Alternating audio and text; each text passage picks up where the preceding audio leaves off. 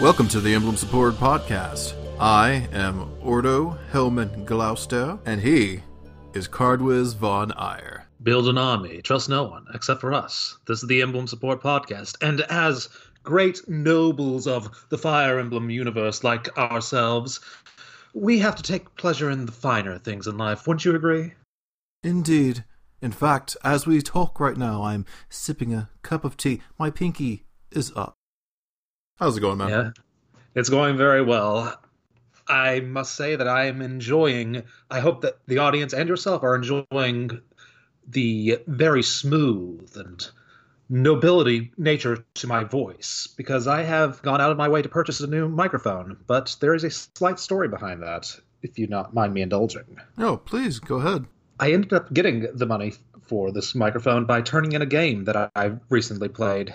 And it was a game that I was sad to turn in, but unfortunately for the sake of the podcast and for my wallet, it had to be done. I recently purchased and completely played through AI, the Somnium Files. Are you familiar with this title?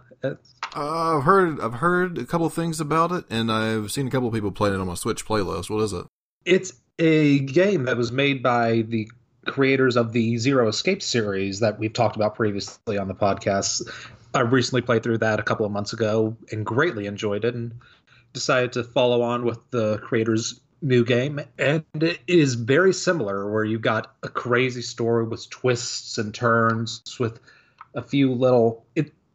While that game had puzzle elements to it, like escape room puzzle elements to it, this game delves into going into people's dreams and sort of solving many puzzles there, but depending on how you solve the puzzle, it can interpret the dream in different ways, and that's how they branched the story in that game. Yes. Why did you tell me that they made another game? I just beat Zero Time Dilemma. Well, you've got another game to play, and I highly recommend this game. The biggest difference between it and the Zero Escape, besides the gameplay elements I just talked about, this game has a lot more humor to it. Like the game's 999, Zero Time Dilemma, and the second one, Virtue's Last Rewards. Like those all have very serious stories and take them pretty seriously. It's like 90 to 95% serious, if I remember correctly. This game, it does have a serious story about murder and victims' eyes being ripped out, but it is incredibly jokey. Like, for just an example to show you what kind of game this is, the main character, Date, who you play, he has an AI eyeball, and that AI is super snarky with him and all that fun stuff. And the AI, whenever there's trouble around, the AI will point out, hey, look on the ground. It's a porno magazine. Date will scream, porno mag, and then he'll get like 3 times speed and strength. Because his eyeball knows that whenever Date gets excited, he just gets stronger and faster. It does all sorts of weird things like that. The game is very, very anime, very Japanese, but it's just very fun. I thought it had a very good English voice acting to the game. I love the mystery to the game. I love the twists and turns, both the humorous and the dark ones, because like the Zero Escape series, the game does get dark. I had a fantastic 20 hours with the game, but unfortunately, I don't think there's much replay value, so I decided, for the sake of my wallet, I need to turn this in and get myself a microphone or something to spend the money on. Yeah, well, as I just said, I finally beat Zero Time Dilemma, which is the third game in the Zero Escape series, it's a fantastic game. I was actually looking at my playtime for it, and I actually think I spent more time with Virtue's Last Reward than I did this game. Virtue's Last Reward was huge. That was definitely the biggest of the 3 escape room games. Yeah, I think I clocked in right around 42 hours if I'm thinking about it right, and then Zero Time Dilemma, I only got like 25 hours. Still full good games, but I really love the Zero Escape series, but one thing I noticed is that as the games went along, it became less about the puzzles and more about the story, and that's not necessarily a bad thing, because I like the weird story and all the crazy characters that came along with it. Just like the first game was mostly escape rooms with a little bit of story. Virtue's Last Reward was a whole lot more story and fewer escape rooms, and then Zero Time Dilemma. Again, much more focus on the story. And AI The Somnium Files also continues that trend. It is a whole lot more story, a whole lot of clicking around rooms, examining objects as the story goes along. The guy seems to want to write more visual novel style games with mini game elements to it. And honestly, I'm okay with that because these stories are crazy and I like it. Yeah, same here, same here. Anything else that you've been playing or checking out? Yes. With the $60 game that I bought, I turned it in and bought a $50 microphone, but I still had $10 left to spend. So I went to my local retro game store and I bought myself a couple of Game Boy Advance games, including the one I've been playing the most, Yu Yu Hakusho Tournament Tactics. Wait, what? Heck yeah, I'm playing Game Boy Advance games right now. I'm on a bit of a retro kick. Well, let me tell you about this Game Boy Advance game called Golden Sun: The Lost Age. You'll love it. Please love it. Please. Carters, please. Yeah, I'll get back to playing Golden Sun again someday. What is it? But you said Yu Yu Hakusho. You said it's a tactics game, like Final Fantasy Tactics or Fire Emblem? Very closer to Final Fantasy Tactics, with how the grid works and how the characters move across the field, with the isometric map that you have in Final Fantasy Tactics. The tactics are not nearly as deep. There's no classes. You just get it's based on the Dark Tournament saga, if you know that arc of the anime Yu Yu Hakusho.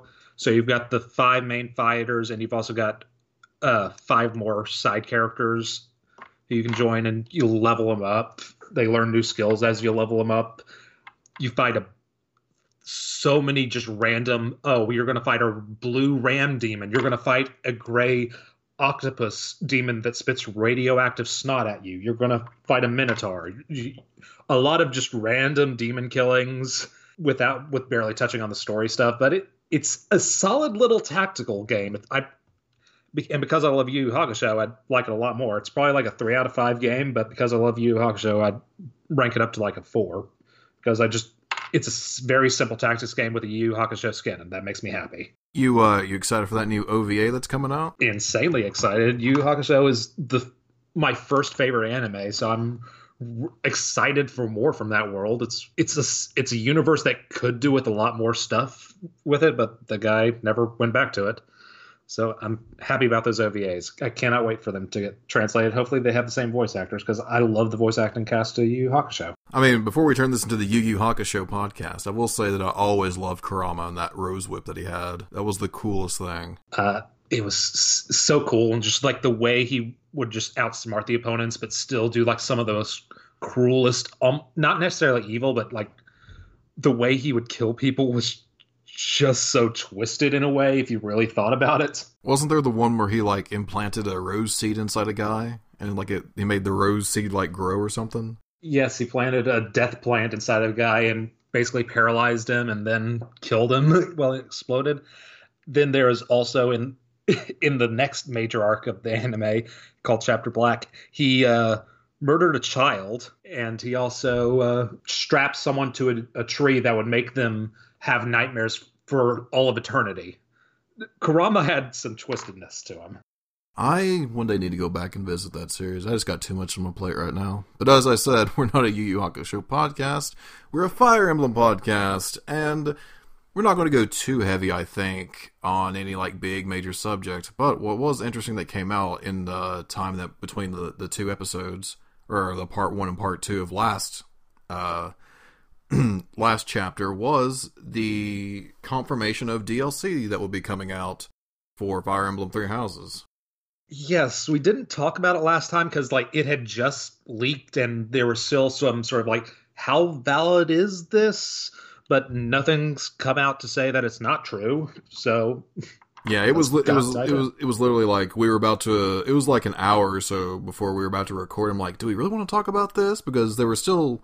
There, like you said, there was conflicting stuff going on. It's not confirmed, or so we felt, hey, let's hold off and chat about it when we actually have something to sink our teeth into. And it turns out it was actually confirmed. Yes, Serenus Forest has a nice translation of the leak that came out from a Famitsu article. So, And like always, we will put that link in the description. So shall we dive in on Wave 3 and Wave 4 of the planned Fire Emblem Three Houses DLC? So we'll start off for it's called the free DLC. It says new playable unit, Yuritsa, and it says certain routes only. New support conversations, presumably featuring Yuritsa. New activities, and new online features. What do you think about Yuritsa? I'm excited to finally learn more about this character. I haven't finished Blue Lions yet, so maybe they actually do get more into his story, but I kind of doubt it.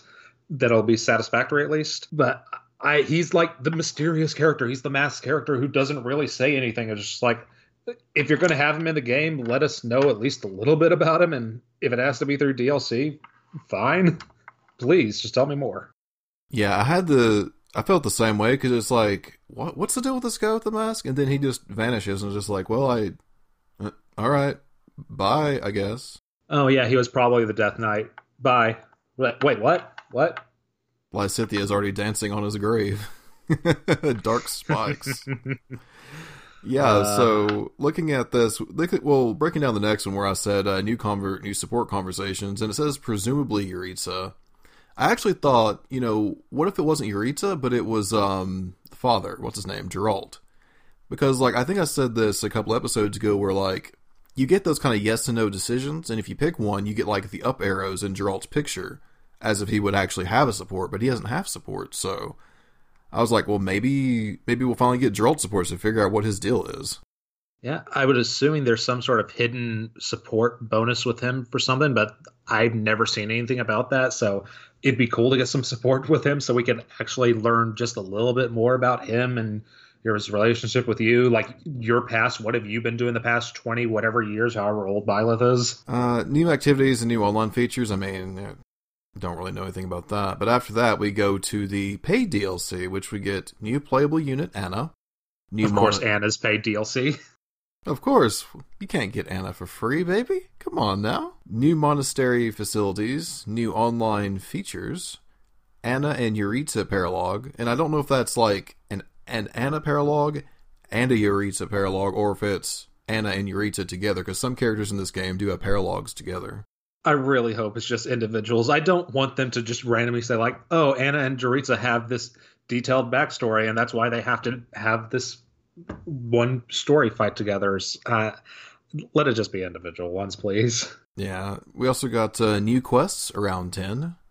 New activities, which would mean a sauna. The sauna's coming, ladies and gents, and there's going to be a quest about it, and we're going to have to go around and find towels for everyone or something. Oh, it's going to be great. We're going to have to awkwardly sit with 61-year-old S-supported Gilbert. Playing with dogs and cats, yes. Thank you. But remember, this is the paid DLC section, so I have paid for this.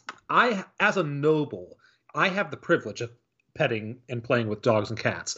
You, as a filthy casual, do not get that chance. Cruel. The Von Ayers are cruel. Hey, but I've seen what happens to the Von Ayers hairline, so good luck with that. How dare you? And it says we got new costumes, maid, butler, and more. And we have new battalions of maids and butlers. The first thing I thought about when it said maid and butler, I was like, oh my god, I can make Lorenz a butler. I need to commission someone of Virion and Jacob doing the fusion dance pose, and then and then becoming Lorenz. Let's wait till the official butler outfits are revealed so we can make that more canon. Yeah, I mean, as far as new costumes go, I hope the new costumes are going to be better than the volleyball or sleepwear outfits that they come out with. I was like, those really don't look good at all. Yeah, the outfits haven't been great. Hopefully we just more of them. If they're not going to be great, just throw 100 of them at us so we can have our choice of the mediocre costumes. But I don't know. I don't know if I said this before, but I kind of wish they would go the Tales route, which you could have old character costumes. So you could have you could have Claude wearing Hector's outfit or something like that. To go a little bit further, I wish it did more of what the recent Tales games have done with the accessories, and to be oh, I want to walk around with a dragon on my shoulder, just hanging out with me. I want to wear silly glasses, and I want to have a Band-Aid on my nose. I, let me go over the top with the silliness if we're going to include it, please. I would look like dead franchises like Klonoa. Well, I don't. hey, I don't even really know what Klonoa is. Like some kind of cat thing. I don't know. I don't know. It's cat. Let us dress up as Sergeant Frog. That's in Vesperia. But yeah, that will close out the Wave 3 DLC. I don't remember when this actually drops. I do know that Wave 4 will drop like April 30th of 2020. Wave 3 is scheduled. It was the announcement a ways back was for December 31st, but then again, the Wave 2 DLC was announced for October 31st, and that came out a month early. Oh, maybe they're ahead of schedule then.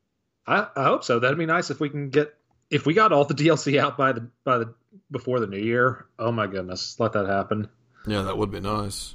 But sadly, that's probably not going to happen as Wave 4 is scheduled for April 30th, 2020. Yeah, so let's take a look at this for Wave 4's paid DLC. There's no free DLC this time, so... Don't know if this is just something if there hasn't been free DLC planned, or if this is all just preliminary stuff. Again, don't know all the details from the Famitsu leak. So first one is going to be Side Story, Abyss Mode, which... that sounds weird. The way that's worded is so weird. It's like, call me crazy, but didn't they say a while back there was going to be a fourth difficulty option? Wouldn't this be it, if that's it?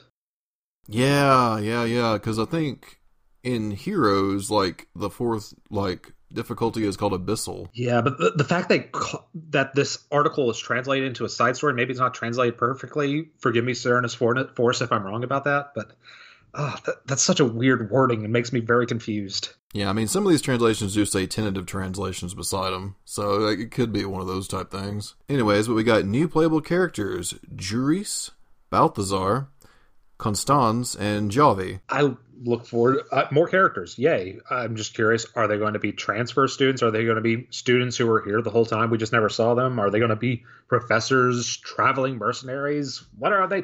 What are they to me? Let me have an emotional attachment already to these names that leaked that weren't supposed to be leaked. Well, there actually are 4 crests that are like I have it on the Steelbook case, and there's actually like, I think, there's not 4. There's 5. Yeah, they're like covered crests up. Yeah, but they're actually creststone items that actually do represent those crests. I actually have a theory about this, and we'll get to this when we get to the playthrough part. Since there are 4 characters here. So the next one is, again, new support conversations. Obviously, these new characters, yes. Yeah. New monastery facilities, which I'm trying to think of like what other areas of the monastery are there. Maybe we'll be able to further explore like the stables, because like when you go up those right set of staircase, there's a bunch of boxes blocking you off from a small alleyway. Maybe there's something super special hidden in there. Maybe you'll be able to explore the 3rd floor more because you barely get to explore that in the story across it. Or maybe you'd actually be able to explore the tomb. That'd be nice. Because you can only go... oh, wait. I almost spoiled something for New Game Plus.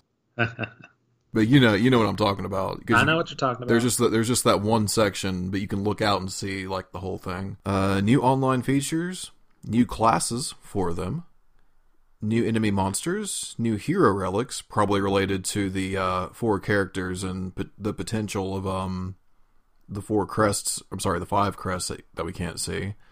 New paralogs, new quests, new battalions, new gambits, and new costumes for both the Byleths and Sothis. Sad we're not getting even more costumes because, as I said before, just go over the top with that sort of thing. But hey, we're getting more stuff. I'm very excited about the new classes. Because some of those master classes I'm not the biggest fans of. It feels like swordsmen get completely screwed over. In this one, it feels like axe users are slightly hosed over. Oh, axe users aren't bad because they can switch over to oh my god, I can't think of what it is. It feels like the brawling element is really underdeveloped. Just they could do some more stuff. One thing with like the exploring of the monastery facilities, I really hope there's a way that'll make it easier for Byleth to level up horses flying in armor. Because that's just a pain in the butt without having to spend renown points on New Game Plus. Yeah, I mean, that's mostly what I've been doing, is trying to raise everyone's, like, riding capability. Yeah, it'd be nice to just make it easier to level up those things. But I don't know. That's just me throwing stuff out there against the wall. Overall, I look as a paying member of the DLC community. I'm very excited to welcome this into my life. You can stay away from that. Since you do not have the good common sense to purchase this DLC. Don't treat me like this. I'm not a noble of a lower house like Ingrid. she's like, I'm a noble, but I'm poor. It's like, oh. Nah, me, poor Ingrid. But myself, Joris, Balthazar, Constance, and Javi, we'll all be partying over here, and Anna. She's bringing the drinks. So, but I can still talk to Anna. You can still talk to Anna. You can still hang out with Juritsa. Enjoy hanging out with that masked guy. Oh yes, Juritsa. Why does he talk like that? Will we ever find out? Fight me. I'm Juritsa. That's what those supports are for. That's what the paralogue is for. Maybe we'll figure out his deal. Maybe it'll be satisfying. It probably won't be, though. Oh, I'm so hoping. I'm looking forward to it. I'm so glad that this game's still being supported and it's still being, well received. Like, I don't think I've seen anyone say anything negative about the game as a whole. I've heard, the minor nitpick complaints, but overall, I haven't seen anyone who outright actually disliked it. Yeah, this isn't like a Fate split or a Radiant Dawn split or an Awakening split like you usually have with these games. I will say, so far, the DLC has been kind of lackluster. As much as I love the volleyball uniforms, what they're showing here in the Wave 3 and Wave 4 does seem a little bit more substantial, a little bit more worth my money. I mean, honestly, was it even worth it to call Wave 1 a wave? It was just, here's an officer's uniform for the two Byleths. Alright, bye. But I got a cool hat, though. That hat is cool. It makes you look like, what's his name from Shin Megami Tensei? Raido. That wasn't who I was thinking of, but Naoto? Oh, yeah, her too, yeah. That's who I was thinking of. I think the game that Raido's in is, I think it's before that game. Release-wise, anyways. The games that no one really ever played. Atlas back in the day was something else. Hey, Alice, you want to hurry up with that Persona 5 Scramble and Persona 5 Royale? You want to give me some of that, please? Just saying. I needs it. I needs it. I got the shakes. Well, Cardwiz, I think that's going to be it for DLC. Like I said, we didn't want to go too heavy on something this time, since we're still somewhat in the beginning parts of the playthrough, but we're not going to jump to that just yet, as Cardwiz has picked out a support for us to do. Indeed. In honor of Wave 3 and Wave 4 of the DLC, including the maid and butler outfits, which I'm sure are going to get used. I will say I'm probably going to use it on my two worst characters and have them be the servants to my volleyball team as we make our advance onto state. Sorry to do, you're about to be a butler. In honor of this development, for my support, I have chosen everyone's favorite butler and everyone's favorite maid from a support that I honestly had never read before I picked it. Jacob and Felicia from Fire Emblem Fates. In this support, I'm going to attempt to do a bad British accent, because Jacob is sort of a British-inspired former noble. So, here's hoping it goes well. Too slow. Much too slow, Felicia. You cannot afford to be so careful. The tea is going cold. I'm sorry, Jacob. Okay, I've set all the snacks on the table. All that's left is... Oh, no! I'm impressed, Felicia. Impressed with how you serving snacks resulted in an overturned table. I'm sorry. All you have to do is pour tea and present the snacks. Is it really that hard? I got flustered and tried to hurry. Never mind. I'll prepare everything. Please, Jacob, let me at least help. Your help will only slow me down. Please just stand over there and watch. Understood. Poor Felicia. So clumsy, and Jacob's so mean. He's such a jerk. Jacob did nothing wrong. Oh, by the way, speaking of who I'm going to put in the butler outfit, it's going to be Lorenz. Same voice actor as Jacob. True. It has to be. So far, this C Sport, it seems okay. You get to know a little bit about the characters, their traits, their tropes. So we got a base. We got a base set. Nothing wrong with that. terribly as we move on to the B support. All right, that looks like enough snacks. Felicia, are you preparing a snack tray? Jacob, I didn't see you there. I was just practicing.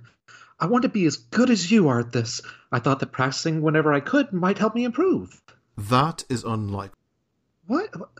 Why would you say something so horrible to me? It's the truth. Practicing without feedback or instruction will not take you far. Gunter taught me everything that I knew. It was hellish, but I learned well. If not for him, I'd burn water and spill snacks left and right. You and Gunter are both very strict in teaching me, though. Won't that help me learn the skills I need? That's true. We are quite strict. You may finally learn. I'd say maybe 50 years from now.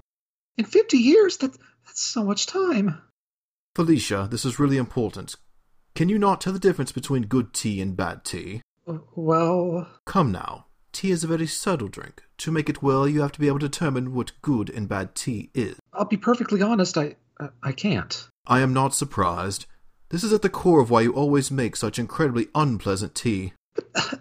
Jacob, please teach me.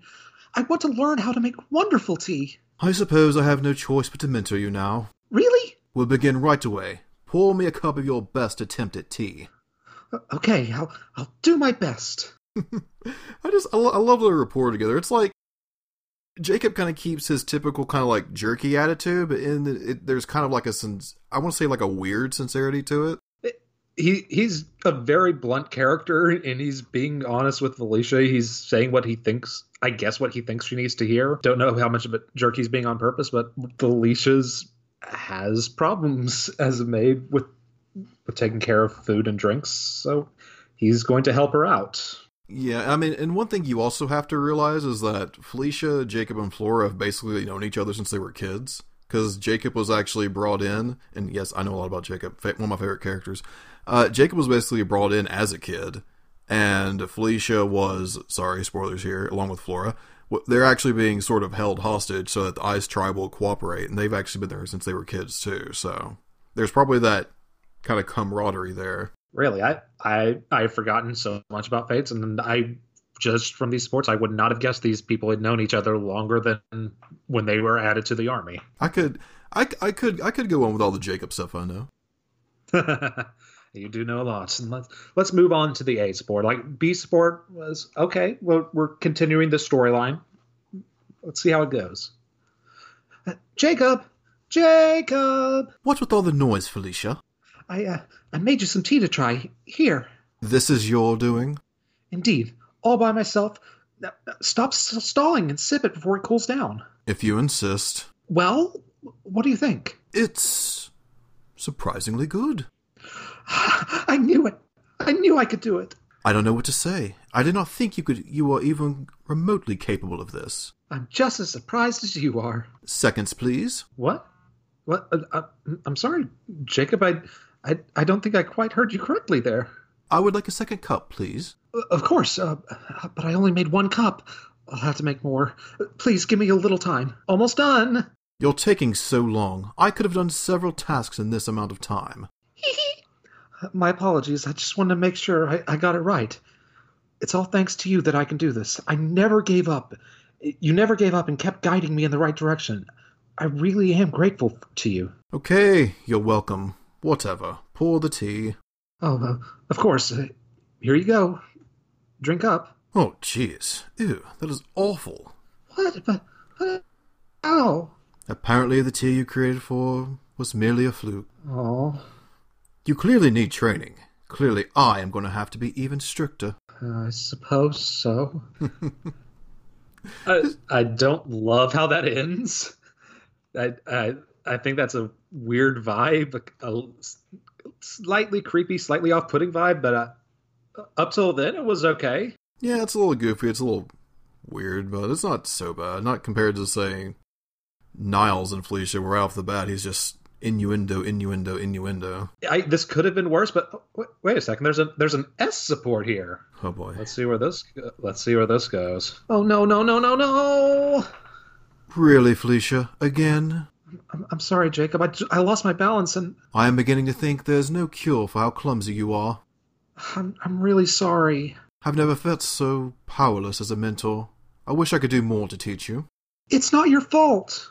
No, it is. It is about time I accept that and act accordingly. You don't mean... Are you quitting as my mentor? You can't do that. Please, don't abandon me. I didn't say anything about quitting. I just said I had to act accordingly. Don't know what you mean. Felicia, I think the only solution for me is to stay by your side for as long as I can. I will spend the rest of my life mentoring you. Together? For life? I'll definitely have time to improve then. I'm glad. I suppose we'll need to get married as well if I am to remain with you forever. What? I don't want you to marry me out of obligation. It's only mentoring. Without real love, it's not a true marriage at all, really. Again, you are putting words into my mouth. This isn't out of obligation at all. Do you understand? I want to do this, Felicia. I love you. Jacob, were you only pretending that my tea was awful all along? Was that actually an excuse to spend more time with me? Gods no, your tea is truly a nightmare. I'm sorry. Such a romantic. Oh, sorry, ladies and gentlemen. Let me do that one again. Gods no, your tea is truly a nightmare. But I think together we can wake from it. I'm sorry, I lost it during that last line. Funny, but dear Lord, that's the least romantic S support I could imagine. Like, it's worse than some of the ones where it's like, from the ones from Awakening where it's like, here, have this ring. Have you ever read Jacob and Camilla? No, I haven't. That's a train wreck all the way through. Anyways, let's talk about this. It's funny. There is enough funny there that it keeps it from being an absolute disaster. Yeah. But dear Lord, it feels like these characters have no chemistry together, and it's weird that it's like, oh yes, I'd love you. I'm proposing marriage so I can spend the rest of my life with you and teach you how to make tea. It just seems like the least romantic way to say something as possible, and I guess it's kind of funny, but it's just like I'm not a huge fan. It's a little sad too because the person that actually loves Jacob, Flora, her twin sister, has no support with Jacob at all. Oh, that's fantastic. Oh, it's so sad. Super sad. I'd probably, out of the scale of 1 to 5, I'd probably say this is like a 3, maybe like a 2.5. But this wasn't as bad as I thought it was going to be, considering like going in like, oh, it's a Fates support.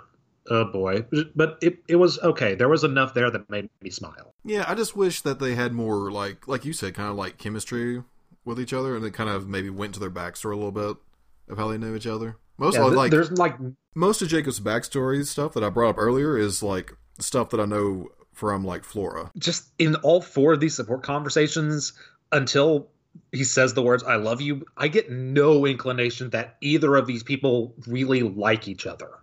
Like, I get this sense that Felicia respects Jacob, but I get no feeling from either of them just from this writing. Yeah. He really just seems like more annoyed than anything. But, again, could have been worse. Yeah. With that said, I guess we'll move on to the Blue Lions.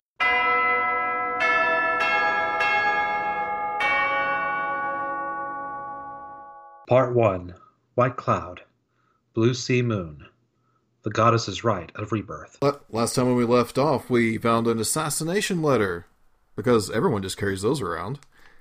Basically detailing an assassination plot against Lady Rhea during the rite of rebirth. And during this, we're introduced into Shamir. I love Shamir. She's great! The Kritba goddess.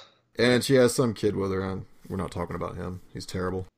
Oh, poor Cyril. Yeah, well, I should say here that I have paper notes because I forgot to type mine. I never had the time to type mine up, so if you hear paper rustling, that's what that sound is.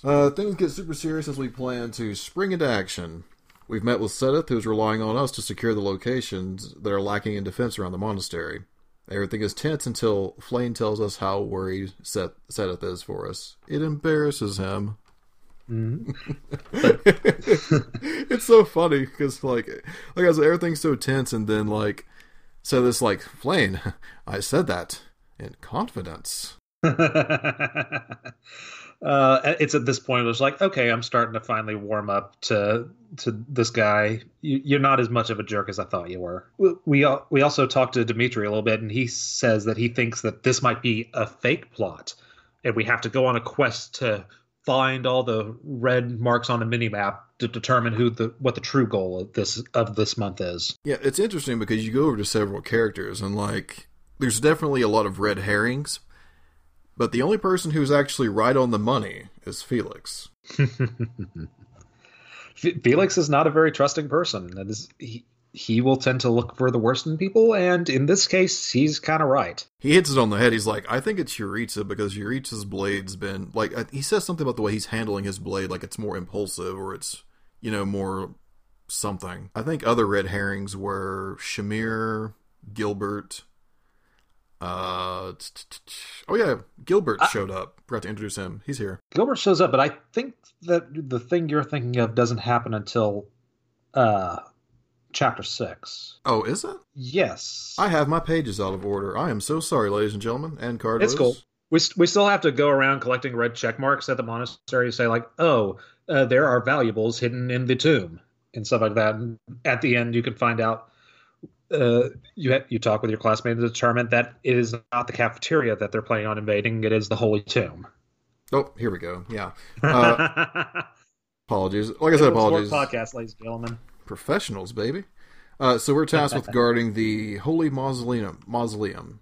Turns out the enemy is after the Casket of Saros. Dimitri questions if they're actually after her bones. Ew. Why would they be after her bones? It's weird. But we still have a month before we actually get to the actual mission. We've still got to roam around the monastery.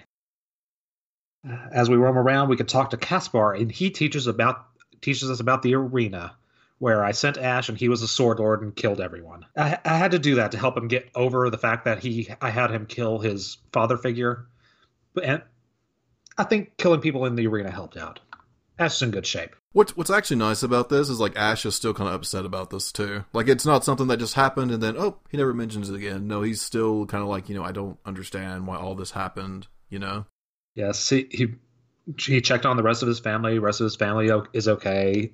But it's good to see that things are not just quickly brushed over. I'm very happy about that. Also this month, we have a mission where Lorenz and Ferdinand von Ayer teach us the noble ways of tea. I'm sorry, who? Ferdinand von Ayer. What is he? Is he like I don't... He's a noble. Oh, you mean Ferdinand von Ayer. Yes. Well, Ferdinand von Ayer and Lorenz team up on a quest to teach us the ways of tea, which can help increase our charm and increase support points with characters we want to do that with. Have you ever had tea with Lorenz? I believe I have. I don't remember off the top of my head. Most of the characters, when they're just sitting there, they got the kind of like their hands on the table, or like maybe there's an elbow on the table. Lorenz has both of his hands over his crossed legs and just rocking back and forth until you select serve tea. So that's the noble way I'm supposed to be drinking tea. I'm doing it wrong. I love Lorenz. The rest of this month I spent doing some battles because I wanted to make sure I could get everyone up to level 10 so I could hopefully level up some people. And I used my paid DLC powers to do one of the DLC yellow exclamation point levels on a new map. Are you jelly? Oh. Yes, I managed to fight a bunch of people who were like 3 levels higher than me, but it was a very good source of experience points, and just like after that one battle, I had everyone up to level 10, basically. I have been working on my, not exactly a horse emblem team, but I've gotten a number of people like on horses now. Good. I've got I think I told you last time, my plan of the Pegasus trio. It's going to be Byleth, Annette, and Ingrid. We're going to ride Pegasus Knights. We're going to do triangle attacks all day. It's going to be awesome. I've got Ingrid on the Pegasus, almost got Annette there. She's almost ready to do that. I should have her ready by the end of these chapters. My Ingrid is actually turning out to be very tanky, both on magic and in defense. Yes, my Ingrid is proving to be one of my better units. Like right now, my Ingrid, Ash, and Mercedes are my MVPs right now, outside of Byleth and Dimitri, but I'm trying not to let them get all the glory. I'm kind of stuck in this weird loop where I keep thinking, well, maybe I should make Ingrid the dancer because she'll get like plus. I think it's like a skill like plus 10 sword avoid or something like that. Yes. She could be the dancer, but then she also gets magic attacks, and her magic stat isn't very high for me, so that would be kind of a waste. So I'm not really sure if I should just make one of my existing magic users a dancer or what. It is a nice little bonus to have a good magic user as a dancer, but personally, what I've been doing all my playthroughs is I've just been making my worst statistical character my dancer, so to overcome the RNG screwedness so they can actually be useful on the field because they're mostly going to be dancing every turn. So as of right now, it looks like Dedue might end up being my dancer because he is getting RNG screwed hard for me. It's not pretty. He as soon as I start recruiting people, he's probably going to get benched. And I'm sorry, Dedue. Poor Dedue. Poor Dedue. Nothing that Dedue can do except for dance the Dedue dance. Do-do-do-do-do.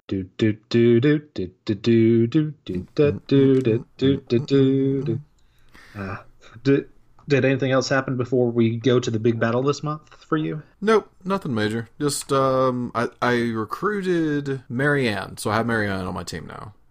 I was finally successful in doing that. I'm still trying to recruit Caspar. I'm still making him my Junit, although I'm not sure if I have a Junits yet at this point for me on my playthrough. I didn't write down that note.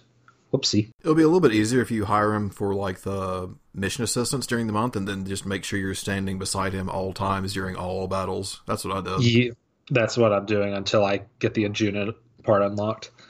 But we've got ourselves a big old map up here with a giant threat in the middle that looks like he's ready to kill us all because we are introduced to the Death Knight. Turns out they were after whatever's in the Holy Mausoleum, which is the Casket of Seros. But we can't let that happen.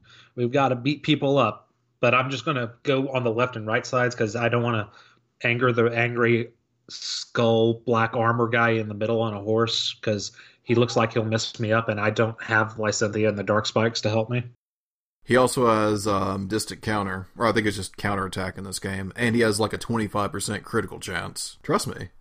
I know all about that, because I wanted to see if he had any unique quotes with Caspar or Mercedes, and he actually does with Mercedes, but he doesn't with Caspar. Huh, I wonder why he has unique quotes with Mercedes. That's weird. Yeah, he basically is like, is it you? Was this meeting preordained? And she's just like, what? He's holding a Dark Seal, which you can use to turn into a Dark Mage class, but I can just ignore that for now. I'm not going to worry about that and just take out the enemies on the left and right side, charge my units up, meet in the middle, and take out the big bad Archbishop in the center who has the weird bird nose thing that I can never remember the name of. Plague Mask. Plague Mask, thank you. Basically, I did sort of the similar thing, but actually, like, the Death Knight doesn't move on this difficulty. Goodness. So you can actually just go to the squares around him, but it does freak me out because once you get, like, even, like, close to the squares that are beside his, he'll turn and look at your unit. I'm like, oh no, please don't kill me, Death Knight. Please don't move. I'm on normal. In your face, Death Knight. There is something that I did mention. You remember when I was talking about, those 4 DLC characters in the last wave? Yes.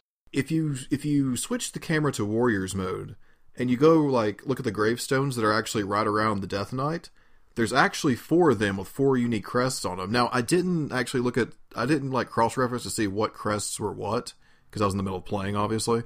But there are 4 unique gravestones that are right there with crests on them. So I don't know if that has any connection, but it could be. They had so many insane details on that zoomed in mode that no one will ever use because it's so freaking inconvenient to use. Yeah. Like even that casket actually has like like the picture of the mural and it has like the goddess and she's holding her hands together. Yeah. That same goddess but in a statue form is actually on top of that casket, and there's like 2 dragons sitting on the side of it. And I couldn't tell if the dragons looked like they were in the grave or hanging off the grave because you can only go so far. You can't go like any further upwards on it, so I couldn't get a good look at it completely. Dang it, I'm gonna have to start trying to zoom in on stuff. I started doing it ever since I was curious about the Xanadu map. But anyway, you can zoom in on that casket where the plague mask guy is waiting, and after you kill him, you get a cutscene as a reward. The seal is broken on the casket, but the mage finds a sword rather than the remains of Seiros. The mage takes the blade, but Byleth knocks the thing from his hand, takes it for himself, and brutally kills this mage. Yes, he instantly knows. Byleth instantly knows how to use this glowing red sword, which does not have a crest stone in it, and we learn how that's important later on. But after we save the day, Catherine enters, Death Knight teleports away, and the Archbishop pretty much orders the death of everyone involved. Yeah. What was it? The in the last level, they're like, "We know that you guys have been slaughtering people." They're right. Yeah, because you're being jerks. They're going to kill everyone in the West Church. Yes, the followers, they claim that they are not a part of the church and that they were being deceived, but that doesn't matter. They did now. It says they were deceived by someone, but that someone is never mentioned, and I think it could be those that slither in the dark. Oh man, they even note that many of their brethren have been slaughtered by the church before, and Dimitri's kind of looking on in silence. Mm-hmm. And Byleth is not there for this conversation. Dimitri is. So Dimitri tells us what happens. He tells us that it was the Western Church. Yeah. Later on, like the Blue Lions have a meeting discussing the different church branches, and they go into like the whole hierarchy of that. I didn't write all that down. But before the chapter ends, we get a cutscene of the Flame Emperor talking to question mark that a sword was in the tomb, and the Flame Emperor actually wants us to have the sword and gives question mark the Death Knight to use as he sees fit. Yep. They also note that the crest stone has been removed, which should make it should actually make that sword unusable, but apparently we can just use it for whatever. We learn that Seteth, aka Setter, as my autocorrect likes to say, Setter is afraid that if we have the sword, a new nemesis, a king of liberation, will arise. Especially since this sword is basically like the most precious artifact in the church's possessions. Whereas, like, you can have it. With that, we move on to part 1. White Clouds, Verdant Rain Moon, Tower of Black Winds. Sothis comments on the story of the sword. She believes Nemesis and everything's all confusing, and she also can't get a read on Rhea's character. Sothis does note that the Sword of the Creator is different from the other heroes' relics we've seen before. And then she also speaks on how the Crest Stone is missing. But Rhea has given us a mission, and we have to go to the kingdom and eliminate thieves who broke into House Gautier and stole the holy relic, the Lance of Ruin. The Lance of Ruin was stolen by, what's his name? Sylvain. Yeah, it was stolen by Sylvain's brother, Miquelon. Yes. Yeah, I was about to say, Sylvain didn't steal it. No. No, it's stolen by Sylvain's brother, Miquelon, who was not born with a crest, and for that he's always resented his house. They basically disowned him. They said, hey, guess what? Our second kid, the younger kid, he's got the crest. You don't. Pack your stuff and get out. We've finally learned the mystery of our own crest because we're able to wield the Sword of Creators. Hanneman tells us that we have the lost crest of flames. It's almost like a fire emblem, if you will. Are you insane? Yes, I am, but that's not the point. What's more important, what's even better than us having learned that we have the crest of flames, is the blacksmith is finally unlocked. Oh, we also met Rodrigue. He's a close friend of Dimitri's father and Felix's father. I'm sorry, he is Felix's father and a close friend of Dimitri's. We also get to meet Gilbert, who seems to talks about there's someone here who he wants to meet, and the character Annette is talking about her father for some reason. I don't know. These two things are probably not connected at all. I mean, her father's name was Gustav after all, so I mean, I don't know what you're talking about. Get out. I don't know. I do know that from conversations, it seemed like Dimitri isn't the biggest fan of Gilbert, and he doesn't like that Rhea signed him with us. Yeah, that part was kind of weird. At this point in time, I finally recruited my first member, who was not an original Blue Lions. Cyril is now a part of the squad. Let's get a round of applause for Cyril, ladies and gentlemen. I am sorry, what? That's right. Cyril is now a member of the Blue Lions volleyball squad. You have betrayed me. Nah, Cyril belongs with us. He's going to be a hero. He's going to be the best unit in the game. Oh. He's got those delicious growth rates. Anyways. Can't believe you would do this. Can't believe you would do this. Cyril. I can't stand Cyril. Yes, but as we explore the monastery, after we recruit Cyril, which we should all do because he's the best, we can talk to Jaritza, and he says that Mercedes looks familiar. But that's pretty much all he gives us. We can talk to Sylvain, and he seems oddly really excited to take his brother down. He seems very pumped about the idea. Let's go kill Miklon. Actually, Sothis actually talks to you in your quarters, too. She actually ponders about a stone. And then as she thinks about it, she has a pounding in her chest. And she has a quote that says, "But is that me or you?" I also talked to a random knight, and he says that the knights are being deployed to the Eastern Church to probably take care of them. So it's just like, Rhea, what's going on? We're not being brought in on this one. So someone's going down with the Eastern Church, but we're not involved. Is that the trip that Geralt goes on? He might be going there, but for now, Geralt, he's visiting your mother's grave, which is at the monastery. Oh, that's odd. What's your mom's body doing at the monastery?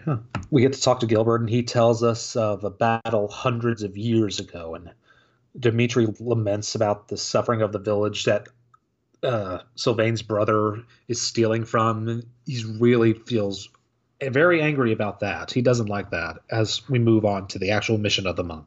Okay, so here we are at this nice little battle here. Gilbert will be joining us because he's a good friend. He's going to be stealing experience from us, but we're not going to let that happen. Right, squad? Exactly, he's slow. Sylvain in the cutscene tells us he's ready to clean up after his elders, and we begin the map. It is a nice spiral map where we have to go in one giant loop to get to the center where the Lance of Ruin is waiting for us with Miklon. Lance of Ruin's kind of creepy. It is a very creepy. I love the look of pretty much all the relics, but the Lance of Ruin might be one of the creepier ones, with just how it's the bones of the spear are just sort of jettisoning out, and it twitches and moves. It's wonderful. I think it's the only one that I've noticed that does that, because I don't think the Sword of Creator doesn't do that. Neither does a lance belonging to a certain someone doesn't do that either. I'll have to get a closer look. I'll have to pay extra close attention to them. But for now, it's a simple map. You got reinforcements that come from behind and about the halfway point of the map. Everything's pretty simple. If you stick close to the walls, the archers will try to snipe at you. But overall, it's pretty easy. But oh wait, what's that up in the top left corner? That guy has something I can take if I beat him. He has a ring of some sort, and he's a fortress knight. A fortress knight already. Oh man, fortress knight is nothing. Yeah, he's nothing. Annette, go take care of him. Annette didn't take him. Annette didn't take him down for me. I was going to do that. I was going to go my guy or Byleth. I was going to go Byleth since he has Canto and I can retreat easily. But Byleth's like, nah, I just crit him and call it a day. I was like, okay, fair enough. Yeah, it'll probably be that simple. I'll have Annette move in, and she'll use some magic to take this guy down easily. I've got her as a mage right now, but she's using lances to get the lance rank up, so she could finally become a Pegasus Knight. After this mission, I think she'll be ready to do that. So let's do this. Fortress Knight, take him down. And wait, the Fortress Knight just used a skill? Annette, that's right. I've had my first casualty in my Iron Man run. I've lost Annette. I lost Annette on the mission where her father escorts her. I'm glad to pour out some Volinaries for Annette. I swear, I've got 200 hours in this game. This is, I think, it is the first time I've seen an enemy unit use a skill. I've seen enemy units use gambits a ton. I think this was the very first time I saw an enemy unit use a skill, and it gave it the exact amount of HP, damage it needed to kill Annette. I was so stunned. That is brutal. I guarantee you, from here on out, I'm never going to see another enemy unit use an actual skill a combat art, not a skill, a combat art in this game.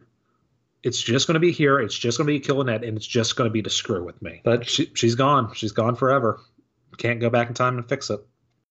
Stupid self-imposed rules. But after I kill that guy and get revenge, it's time to take out Miklon. Miklon's pretty easy to take down. I mean, he's only an armored unit, so it'd be pretty easy to take him out with, say, a magic unit.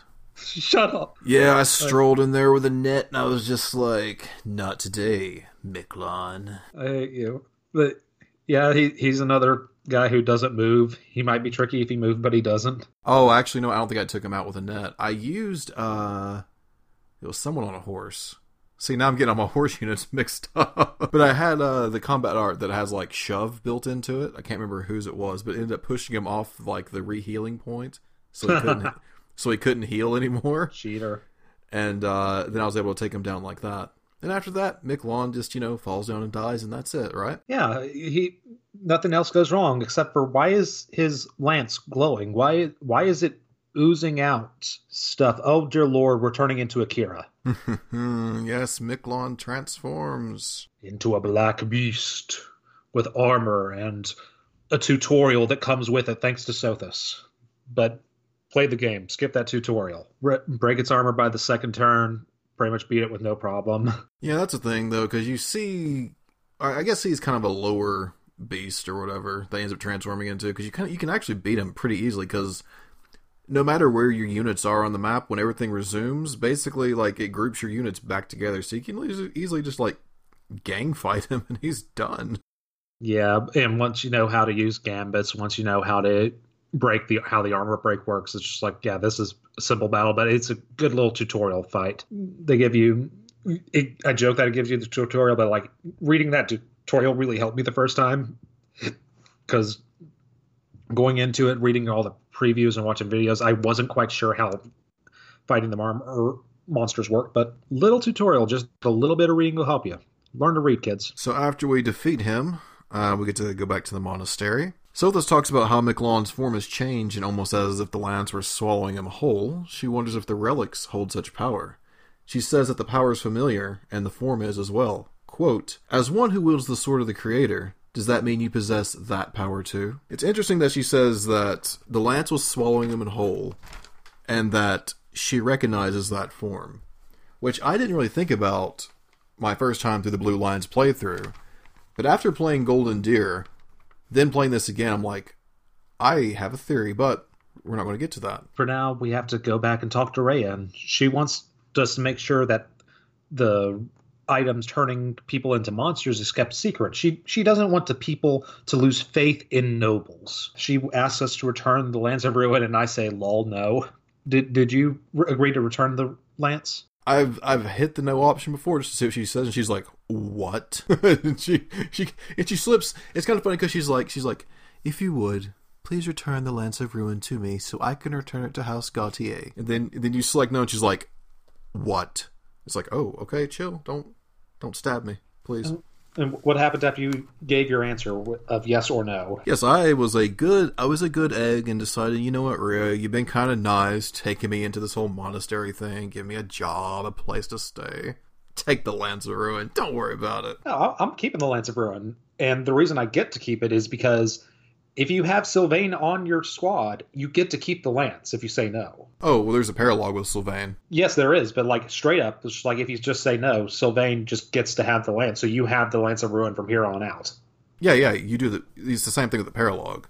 Yes, but I don't need no stinking paralogue to get my lance. Listen, I need experience points, okay?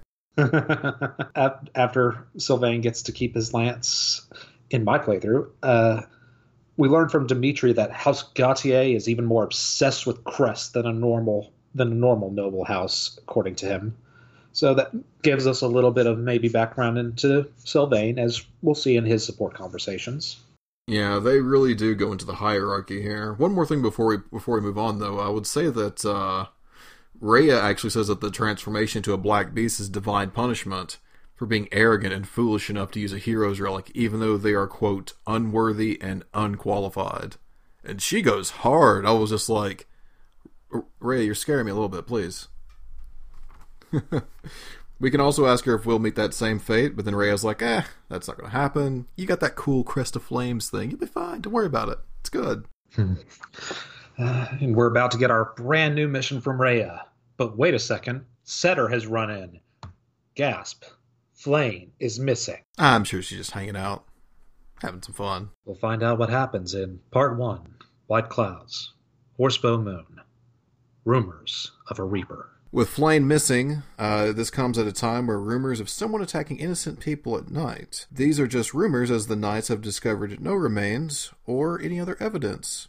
And then we get to meet with the students to discuss this mission. Yeah, and I know for me, I now have a really sad-looking gap in between Ash and Dedue, where a certain redhead would be. Oh God, she's not there anymore? No, she's not. She's dead. Oh no! I thought she would, because they don't die when they're in the student phase. Well, she's not there for me anymore. Oh, Cardwiz. After I wipe the tears from my eye, Dedue and I actually go to the library where Dimitri's there. Huh. That's weird. He tells us that he was only there doing research and lost track of time, which is totally legit, and we shouldn't suspect anything.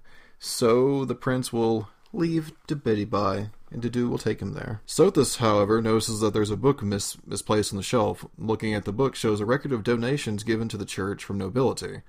We find that Ariandel gave a large sum each year until the year 1174. For context, it is now the year 1180. But there's nothing connecting the two. Probably nothing. Anyway, we have things to do at the monastery as we run around. At this point, this might have been unlocked before, but I didn't notice, but you can go activate the online traveler function so that I can have my own Ordo meet me in my monastery, and he can have items for sale. What am I selling? Because I don't think I activated mine yet. Yeah, I don't think you're there for me yet, so it happens.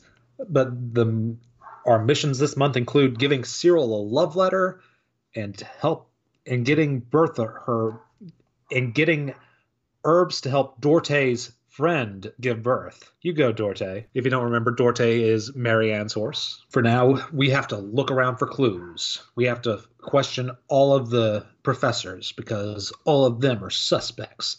And we have really intense walking around the monastery music, because this game just got serious. But I talked around the monastery. I got all those red explanation points, and I'm pretty sure I just need to go to Jaritza's house. But I can wait a month to do that. It's only Flame. She's just hanging out, having a good time.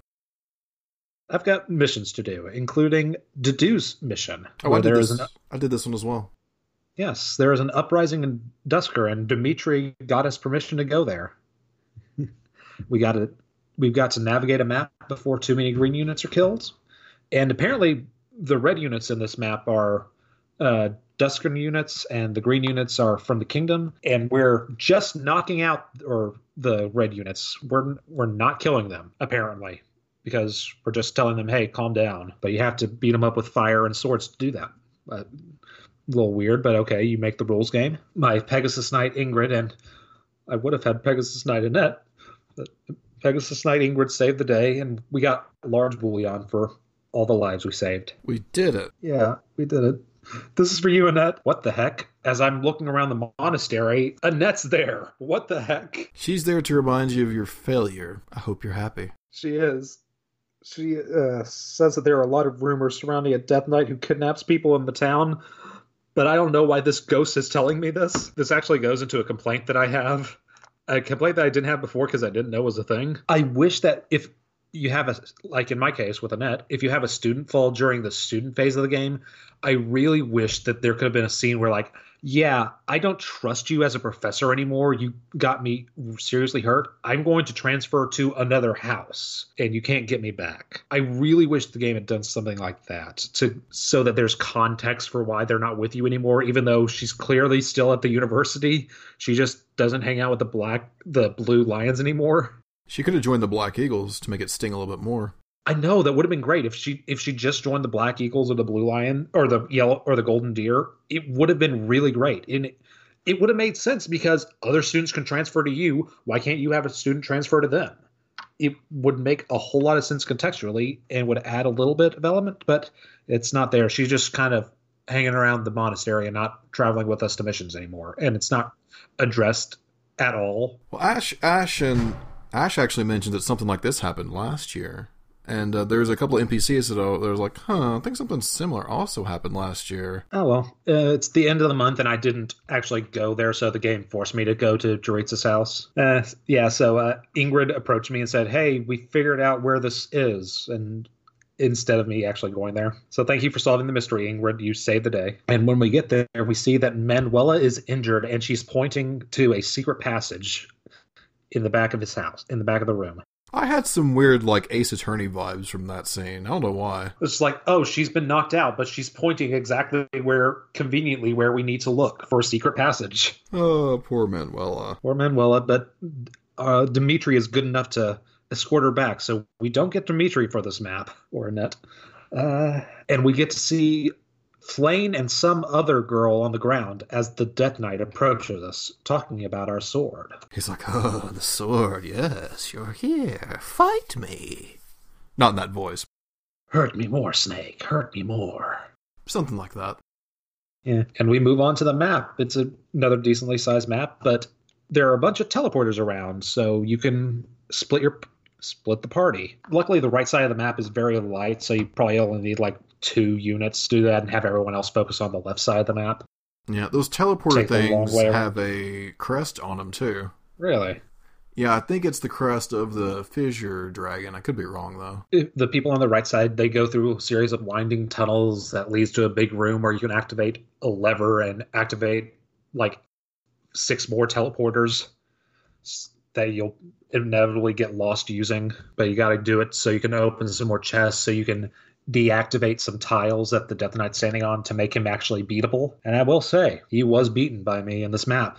Oh, I didn't Felix, get to him. I managed to... He will teleport away if you defeat all of his units around him, but I left one alive just so I could try to beat the Death Knight, and Felix punched the hell out of the Death Knight. I'm proud of him. Oh, good for Felix. He does mention that he wanted to cross blades with the Death Knight. He did, and he got a Dark Seal as a reward, but sadly he's not down forever as the Flame Emperor teleports in, and then him and the Death Knight teleport out. If you zoom out to Warriors mode... Yeah, I did want to actually zoom out. It turns out, like, Flayn and the mysterious girl who we do not know that are passed out in front of, like, this, like, big table-looking thing. There's some cloths on it, too. And if you look around the room, you can actually see there's a series of, like, tubes and, like... they're not flasks, but they're flask-shaped. Oh, my God, what do you call them? It's like something... like beakers and... No, from a chemistry standpoint? It's something like you would see oil put in. If you look around that room, it's like I wish I could explain it better, but if you see it in Warriors mode, you'll be able to see what I'm talking about. Oh well, yeah, I didn't get the chance to see that, but it doesn't matter. Flayn is safe, and as well as this girl Monica, she's also safe. Yay! But Flayn has asked to join the Blue Lion volleyball squad. Please don't give her a dumb uniform. It's too late.